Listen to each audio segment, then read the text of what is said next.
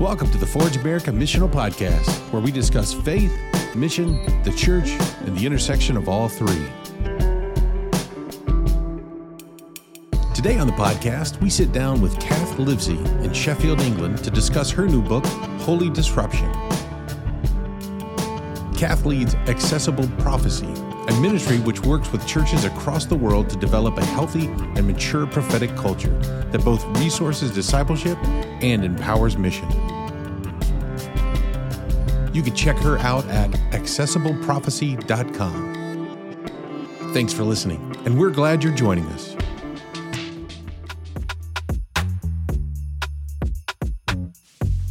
Well, welcome to the podcast. This is Alan Bradford in Knoxville, Tennessee, and with me is Brenna in Albany, Oregon. How you doing, Brenna? I'm doing really well. Good morning. Good morning. Unfortunately, Terry's not with us today. Terry is our partner in crime. He's in Lubbock, Texas. He's actually in Lubbock, Texas on purpose with some of our Forge buddies. Yeah. I don't know why people go to Lubbock. I don't know if that's wrong, right, good, bad. I don't know if I should say that out loud. Maybe I'll edit that out later, or maybe I won't. Yeah. I'll let Dave and Justin give me some grief. But yeah, Terry, we miss you, bud, if you're actually going to ever listen to this. But what we're really excited about today is having Kath Livesey with us from Sheffield, England. Welcome, Kath. Thank you. It's great to be here. I'll say good afternoon because it's actually quite late in the afternoon where I am. Yes, and it's early morning for you, right, Brenna? I don't even know what it is. It's probably yesterday for you. I don't know. Right. It's an alternate universe over here. That's right. That's right. Well, Kath, it's so good to have you with us. Why don't you just tell us a little bit about you? Sure. Yeah. So I'm in Sheffield, as I say, in the UK. I've lived here for about 30 years with my husband, Sinjin, and we've brought up our three daughters here. They're all now kind of left the nest and going out into the world, which is really exciting. Yeah, so we love Sheffield. We've got some beautiful countryside around us. And the main thing I do is I lead a ministry called Accessible Prophecy. So I might get a chance to say a little bit more about that later on. But at the heart, we're all about helping every follower of Jesus learn how to hear his voice and every church grow a healthy prophetic culture. So we work with churches and people all around the world. So that's what I spend most of my time doing. I'm a member and part of the leadership of St. Thomas's Church, Philadelphia, here in Sheffield, a church that has actively pursued missional discipleship, missional communities, a different way of doing church over the decades, really. So yeah, it's been great to be part of our church here and have some influence as well. Yeah, so that's a snapshot of where I'm calling from and what I do. Yeah, well, you're in good company with three daughters because I have three daughters. Brenna has two daughters, so this is an all-girl podcast, I guess, except for me. But yes, you're in good company. Fantastic! I love having daughters; they're such a blessing. They are. Well, and Kath, this is really a treat for me. This is the first time that we've met, but our paths are crossing in other areas. As I joined the 100 Movements publishing team, and as I joined, right at that time, we were launching your second book, Holy Disruption. Yay. And so it was really special for me. It was the first book that I got to be a part of the launch. And so coming in and being able to launch a female voice right off the bat, very fulfilling for me. But as you're writing this book, Holy Disruption, in the intro, I got a real sense of urgency coming through that we needed a holy disruption in the church for our world, that there were some real issues to address. And it comes across in the introduction of Holy Disruption. Can you tell us about that urgency and what you were seeing and how it was driving your writing? Sure. Well, I'm absolutely passionate about the prophetic, about a Jesus-shaped expression of the ministry. And I think the sense of urgency comes from different places, different things that I'm seeing. I'm so aware as I travel around the world, work with different churches, that there's often an uneasy relationship between the church and prophetic ministry, church and prophets, however we want to describe it. That, historically, there's been a lot of misunderstanding. There has, the prophetic hasn't always had the best type of reputation historically. And I have many conversations with church leaders who know it's important, but how on earth do we take hold of a healthy, holistic, Jesus-shaped expression of this ministry? And I think there's just something about the prophetic that, unfortunately, when it is not immersed in a healthy fivefold culture, when there's not discipleship right alongside it, that it can go off the rails. And so I think particularly in recent years, we've seen some perhaps unhelpful expressions of the ministry. I don't want to go into too many details, but, there has been a lot of controversy around it, inaccurate, false prophecies, some crazy stuff. So I think part of my sense of urgency was just, we need this ministry. I fully believe that a healthy prophetic ministry is what the church needs alongside the other fivefold ministries. But we have to find a way to demystify it. I think as well, certainly, for us here in the UK, we are living through turbulent times. I can't speak for the US at the moment, but goodness me, it just even in the last few weeks, everything that we've gone through as a nation, the cost of living crisis, we've got war in Europe, there's just so much going on, the environmental crisis, etc., etc. And I know how reassuring the precious voice of Jesus is in turbulent times. And I think not only for individual Christians, teaching them how to hear the voice of Jesus as that ultimate guide and source of comfort and source of strength, but I think there's something about the church reclaiming its prophetic voice, taking hold of the prophetic voice that Jesus designed for the church, and being a body, being a movement that can speak to the world and speak truth in an era of false, of misinformation, the era of fake news, whatever we want to call it. So I think we can track so many, societal and cultural trends and see that actually we need to be a people that can present God's alternative reality in a way that is understood, in a way that is really, really healthy. And, I something I've observed forever is that I think the enemy hates the prophetic because he knows the potential it has for good. And the enemy does all he can to twist and distort it, which is why when we are seeking to grow the prophetic in our churches, we have to be so careful that it's rooted and grounded in Jesus and, in biblical truth. So I think we need the prophetic. I think now more than ever, we need to be hearing the voice of Jesus. We need to be able to, there are so many voices out there competing for our attention. We need to be confident as disciples of Jesus that we can discern his true voice. It's not an optional extra. We need the prophetic as part of that beautiful tapestry of the different ministries coming together to produce the mature church. If we ignore the prophetic, if we forget about it, if we write it off as just crazy and dangerous, we are missing out on something absolutely essential. In America, we have no turbulence. It's completely fine. I'll move.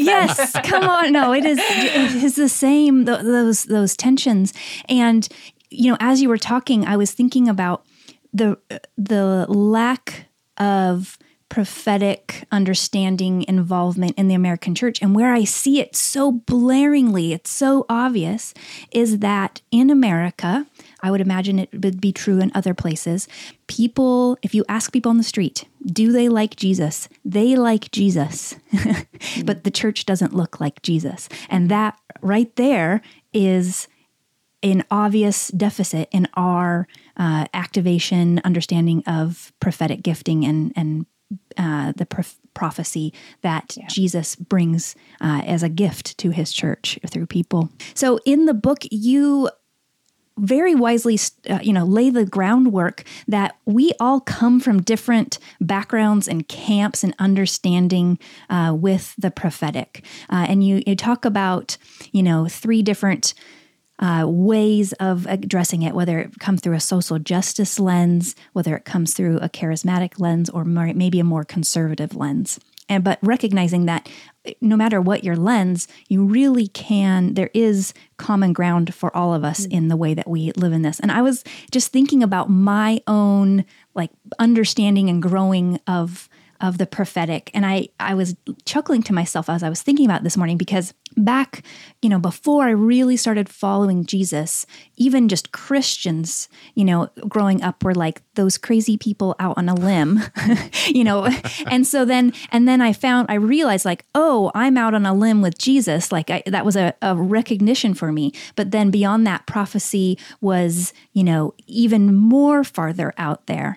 But as I have interacted with people in my life who have a prophetic gifting, that grounding in social justice and in us aligning to God's kingdom here and now has been such a gift to me. And so that's been kind of as I've slowly grown and understood, I think I've probably moved from a more conservative understanding to really valuing the social justice part for myself. Alan, how about you? What's been your experience around prophetic and growing up?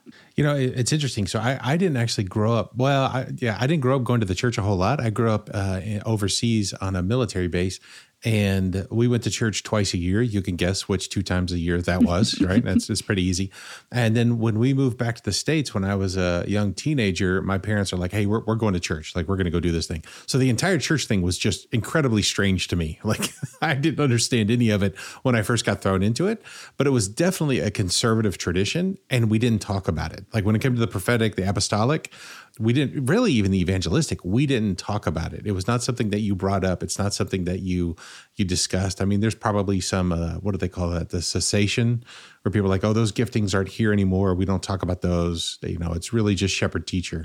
And I think for me, the path I've been on, and I've been nibbling on the edges, is actually trying to reclaim some of the charismatic, because those were the freaky people that you don't talk about, right? There's those are Christians, but let's put them over there because we don't want to put that front and center. But there's something about that experience about reclaiming it and understanding that God is still active in the world, and He's going to show up how and when and where He wants to show up, but to reclaim that. But It is still one of those that I don't jump into a whole lot. So, well, we kind of jumped into this conversation real quick. So, Kath, I want to ask you this.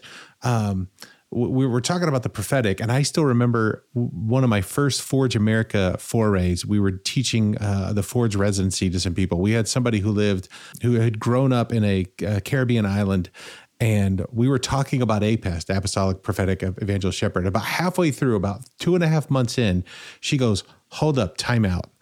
When I hear the word apostle, I think about the traveling guy who stole money from the grandmas and who preached the gospel supposedly."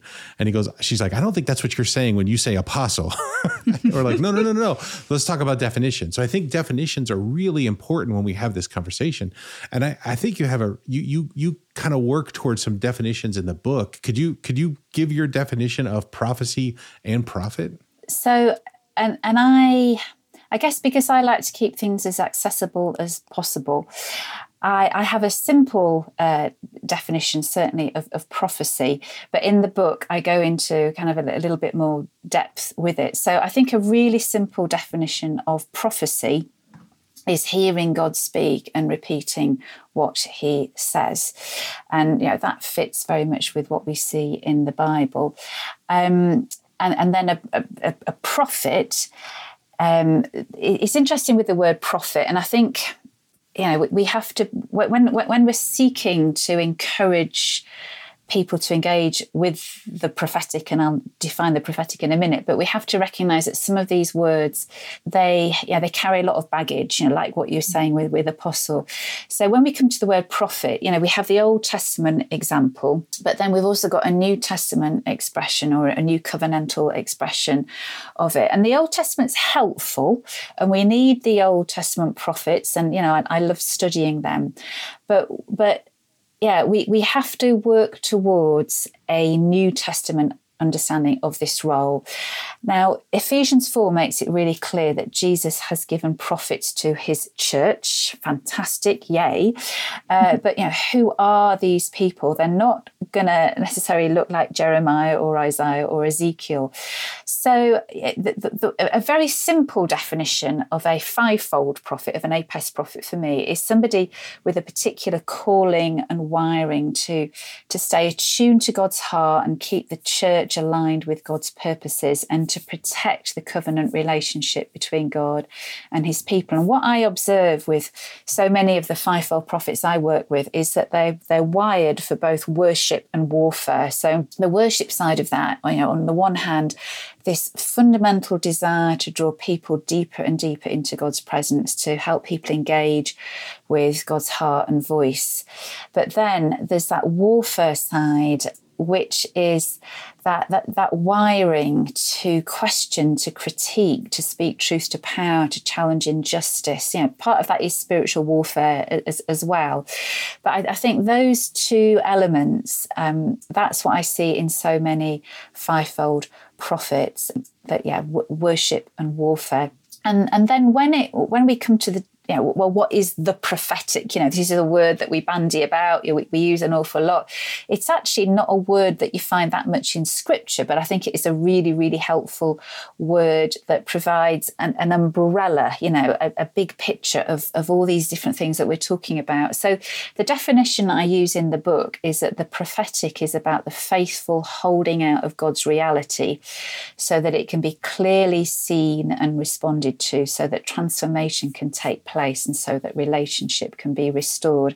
And in coming up with that definition, I wanted to come up with, as I say, a big picture definition that is, my tribe is the British Charismatic Church, and that I love my tribe. I love a kind of healthy word and spirit engagement with the prophetic.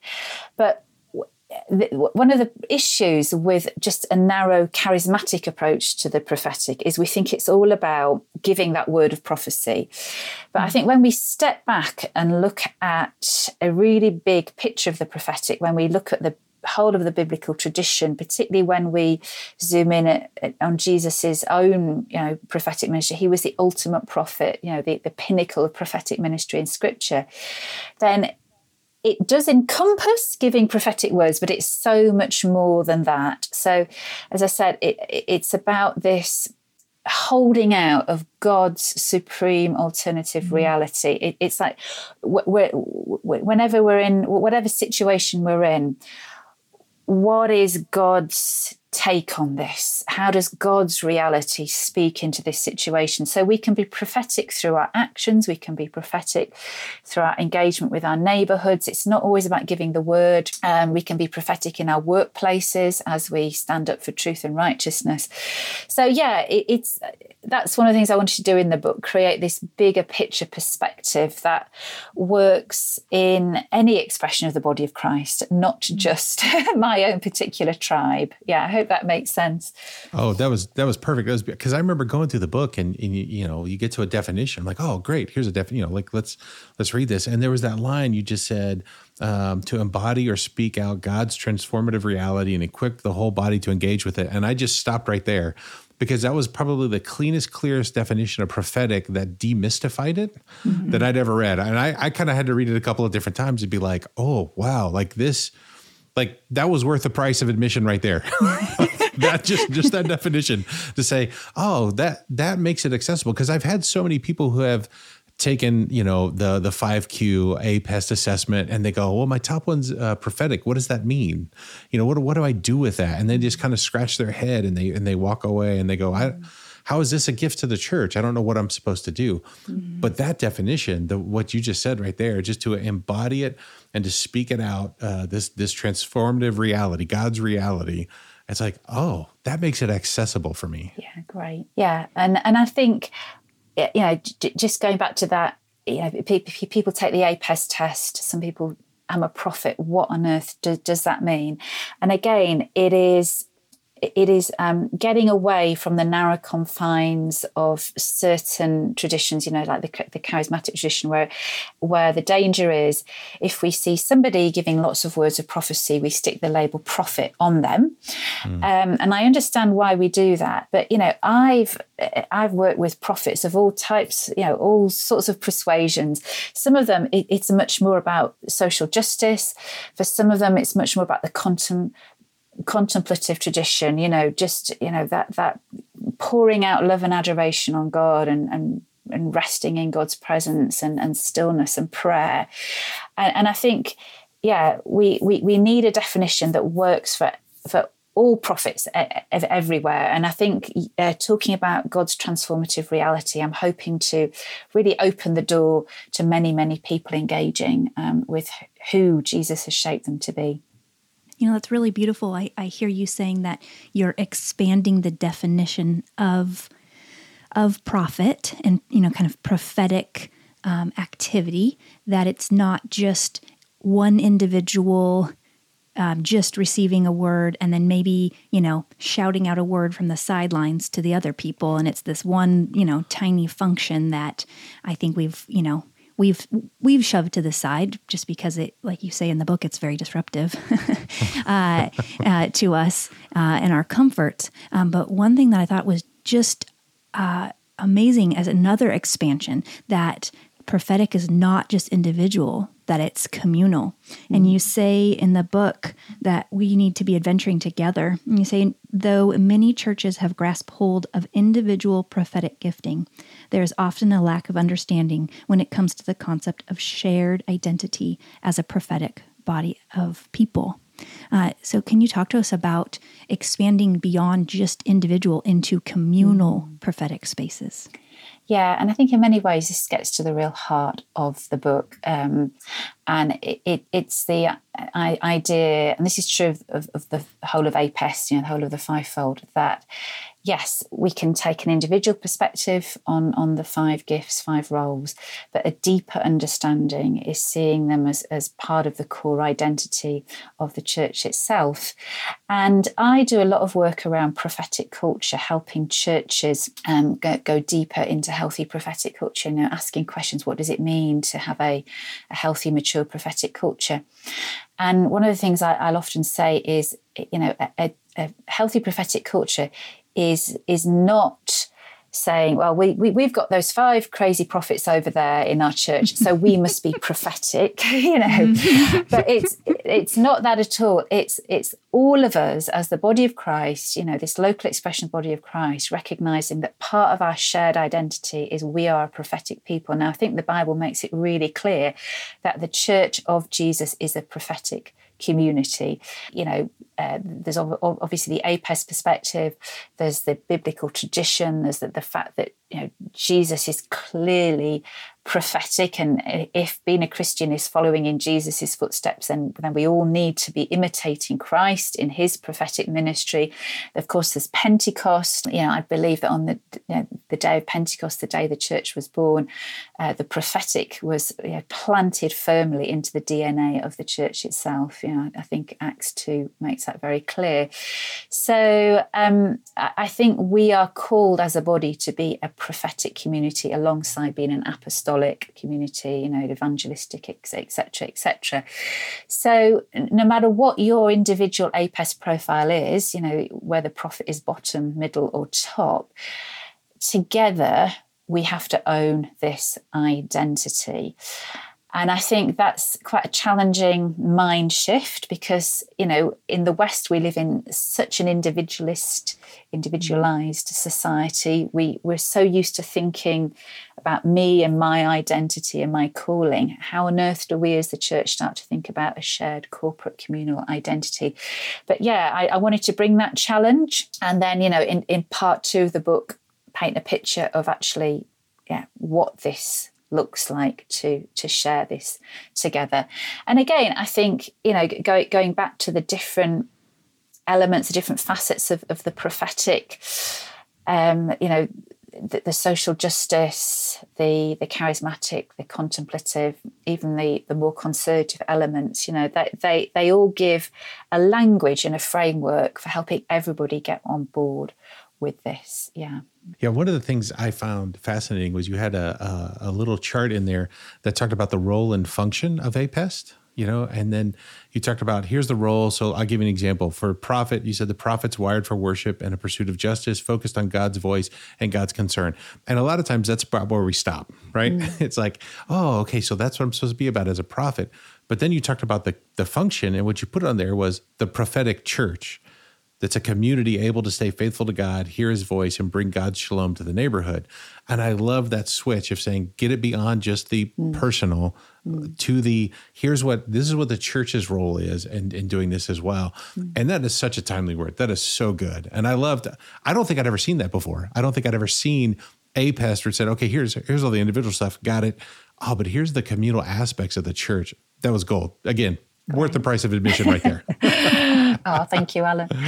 Well, let me ask you this. One of the things I really love about the book is you start from a very, like you said, you go Old Testament, New Testament, and you really get into definitions. You talk about the grounding of this. So it's very high theology. But towards the end, when you get to part 3 there, you start to get very practical. It's like, hey, let's work this down. It's not just theory. It's not just these big ideas, which are really good and ground the entire conversation, but you come down to the practical.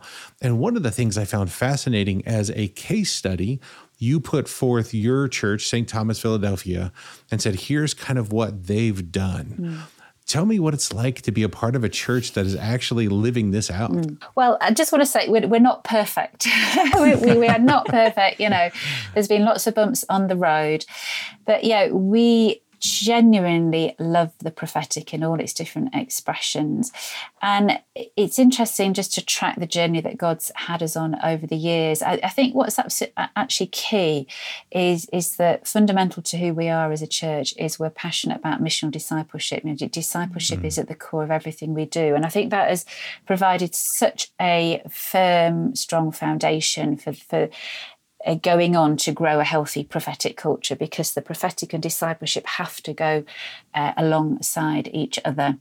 So over the last 15 or so years, I have been particularly focused on what we could call more of the vertical elements of prophetic culture. So teaching and training everybody in how to hear God for themselves, that personal discipleship journey. We want everybody to have a sense of, what is Jesus saying to me at the moment, recognizing that he can speak in all sorts of wonderful ways. And then how do we step into that space of being able to encourage, strengthen, and comfort each other through timely words of encouragement, words of prophecy. So I've been very involved in that, and helping to identify and mentor prophets, and making sure we've got good communication channels, so that as the prophets are discerning what God is saying to the church, the leaders are hearing that. So there's all sorts of work we've done there. But I think what's key is that we've been able to normalize it. We've been able to demystify it and create a language. Language creates culture. So we have been very intentional about our use of language. And the heart of it is a desire to serve each other, serve the church, serve the world. But as we've done that, alongside that, there's this incredible ministry that's developed in our church called Restore Ministries, and I write about this in the book. It's very much a call to serve the least, last, and lost in our city. And there's been so many different facets to it over the years. But again, we've built that on the basis of discipleship. So, we have definitely sought to challenge the strongholds of consumerism. If we are disciples of Jesus, then that means a radical rethink of the way we do church, of the way we would live our lives. So it's meant that people have heard the call of Jesus to move to some of the poorest, most economically challenged parts of our city. That's countercultural. It's meant people hearing the call of Jesus to live in extended households. So again, that's very countercultural when society says, it's all about the nuclear family and it's all about going up the career ladder. People have chosen to thought differently. And that has created the space for us to be passionate about standing up for the marginalised and oppressed, and pour our resources into those that are supporting people who are going through all sorts of difficulties. I mentioned the cost of living crisis at the start, and our church alone is running or supporting 11 food banks currently, and the need is going up weekly. And what I'm saying to our church is, this is an example of the prophetic, because we are responding to God's heart of compassion for our city and responding to it. So I love being in a church which is totally cool with the prophetic, that doesn't bat an eyelid when somebody stands up in church and shares a sense of what they think God is saying. But we've learned to do that in a healthy way, in a way that is utterly rooted in discipleship and in accountability and passionate about mission. And we're a missional community church, so we encourage everybody to be part of a missional community. And I think missional communities are a great place to grow a healthy prophetic culture, because they're outward looking. It's about the community. It's about hearing God together, getting a sense of how God is calling us together to reach our city. So that's just a quick snapshot, but it's been great. What I love about that is you took activity that the church, should be doing, right? The church should be doing this, but then you pointed it out and you labeled it and said, hey, that's actually the prophetic. Like that's what this is. A lot of people are like, oh, that's just service. That's just whatever this is. That's just whatever that is. But you've taken what probably a lot of churches are already doing and saying, no, label that correctly, define what that actually is and where that is coming from. And I think that's beautiful. And I think something else, so conversations that I'm currently having with our church is also the workplace piece, and recognizing that actually many people who are wired prophetically, God's got them in the workplace. They may have no idea that they are ministering prophetically in the workplace, but they are, in the way that they're prepared to stand up for justice, that they might even be prepared, called to be a whistleblower in certain situations.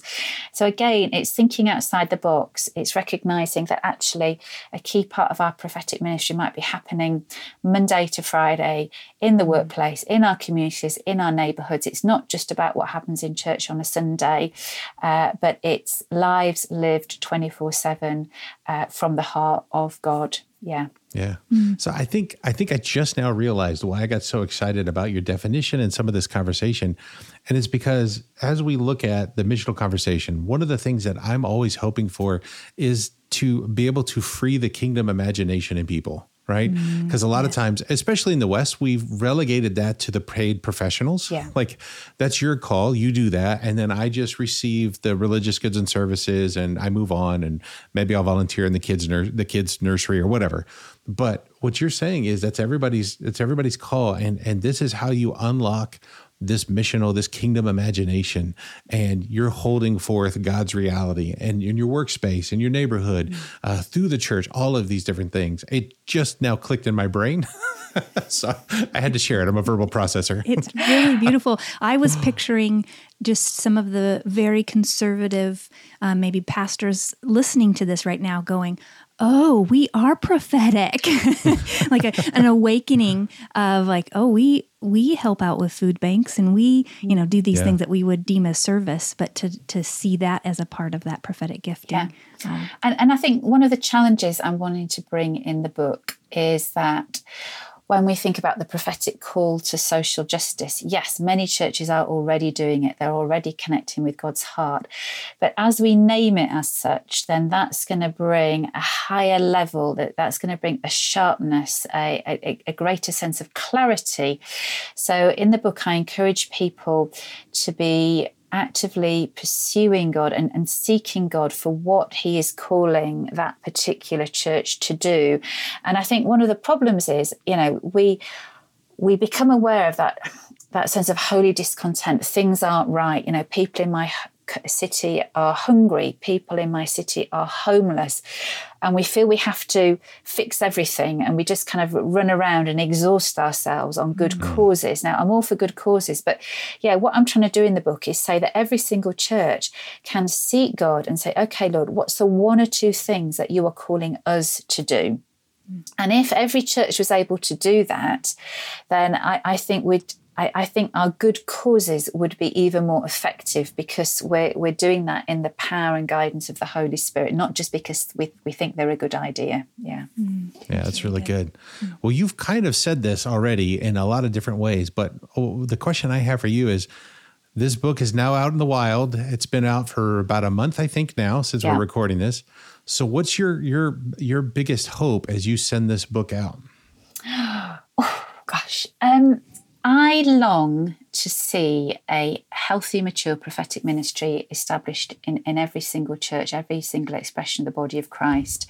One that can work humbly and effectively alongside the other fivefold. So for example, I just love working alongside apostles. God's graciously put me alongside so many wonderful apostles in my ministry. But I want to see a church that can grow a healthy expression of the prophetic, because I think that is what is needed now, and that is really Jesus shaped. And when I look across the world, there are wonderful expressions of the prophetic, but I think the question for me is always, is it Jesus shaped? As I'm hearing these prophetic words, this prophetic ministry, as I'm observing these prophetic actions, do they reflect the heart of Jesus? And that is such a good test. So I long for a truly Jesus-shaped prophetic ministry that can work alongside the other ministries and help lead the church to maturity. That's what Ephesians all about, isn't it? The maturity of the body of Christ. And then I think for something else I long for the book is for churches that have always been nervous about the prophetic, for church leaders who have wanted to engage with it, but they're nervous about what it might mean. I just wanted to provide a book that would hopefully provide a bit of a route map towards how to do this in a way that is not going to go crazy, that is not going to go off the rails, but is really going to promote discipleship, empower mission, and lead to maturity. So, they're just some of the things I hope for this book. Just small hopes, right? Just little tiny hopes. Nothing big. Maybe you need to shoot bigger there, Kath. Like every church to be prophetic and have it be formed in the likeness of Christ. Just a little things like that. It's great. But I think we can all say amen. I mean, I want to live in that reality. Kath, not only have you put forth Holy Disruption as a book, but you have an organization called Accessible Prophecy, in which you work with individuals and churches on this process. Can you tell us a little bit about Accessible Prophecy? Yes, I'd love to. Yeah, so so the ministry really started 10 or more years ago. And as I say, I've been working hard in my own church, developing a healthy prophetic culture. And God very clearly said to me one day that he wanted me to start multiplying this ministry into other churches, not because we're perfect, but because the things that we were learning, that sense of being able to multiply them. So that's what I've done. And we, as I said, we're working with all sorts of churches, denominations, stream, flavours around the world. And we are seeking to produce just some fantastic training materials, coaching opportunities, both for individuals who are wanting to go deeper in their own engagement with this fascinating ministry, whether they're a fivefold prophet or not. We work with lots of prophets, but we also work with lots of apostles, evangelists, shepherds, and teachers as well. But yeah, there's that personal journey. How do I start to hear? What does it mean to hear God's voice? How can I do that really well? How can I go deeper in prophetic gifts? But the thing we're equally passionate about is the church itself and developing healthy prophetic culture. So we have training opportunities for churches, for leaders. We have training around social justice. We have training around prophetic art. We're constantly seeking just to produce as many good training opportunities as we can. Yeah, so that's just a little bit about what we do. Kath, as I have sat with some of your words in the book and now being able to meet you and to discuss, I feel an excitement about being able to have a non-anxious presence in this world, to be able to discern God's voice and to hold that truth out for myself and for other people. And, coming from a very conservative background and tiptoeing my way into understanding of the prophetic and prophecy, along with, people that I rub shoulders with that are more charismatic and I get to learn from. And then the way that you have demystified this, it just gives me an excitement of the possibility. And I'm also struck by how aligned with discipleship this is, that discipleship is going to be malformed in our churches without the prophetic gifting present. And I say all the time, because we come from a missional lens, that discipleship without mission is malformed. But I think I could say the same is true for the prophetic, that without us holding together, this is what God's saying, and this is our reality and our truth together, communally, individually, that we won't be conformed into the image of Christ. It's absolutely beautiful. Thank you so much for joining us. Thank you for sharing your wisdom. Thank you for creating space to demystify this for us, and so that we can all access and step into our prophetic. Thank you. It's been great to be part of the podcast today. Thank you for listening to the Forge America Missional Podcast. Forge America cultivates practitioners who join in the mission of God. If you'd like to know more about us, feel free to check us out at forgeamerica.com.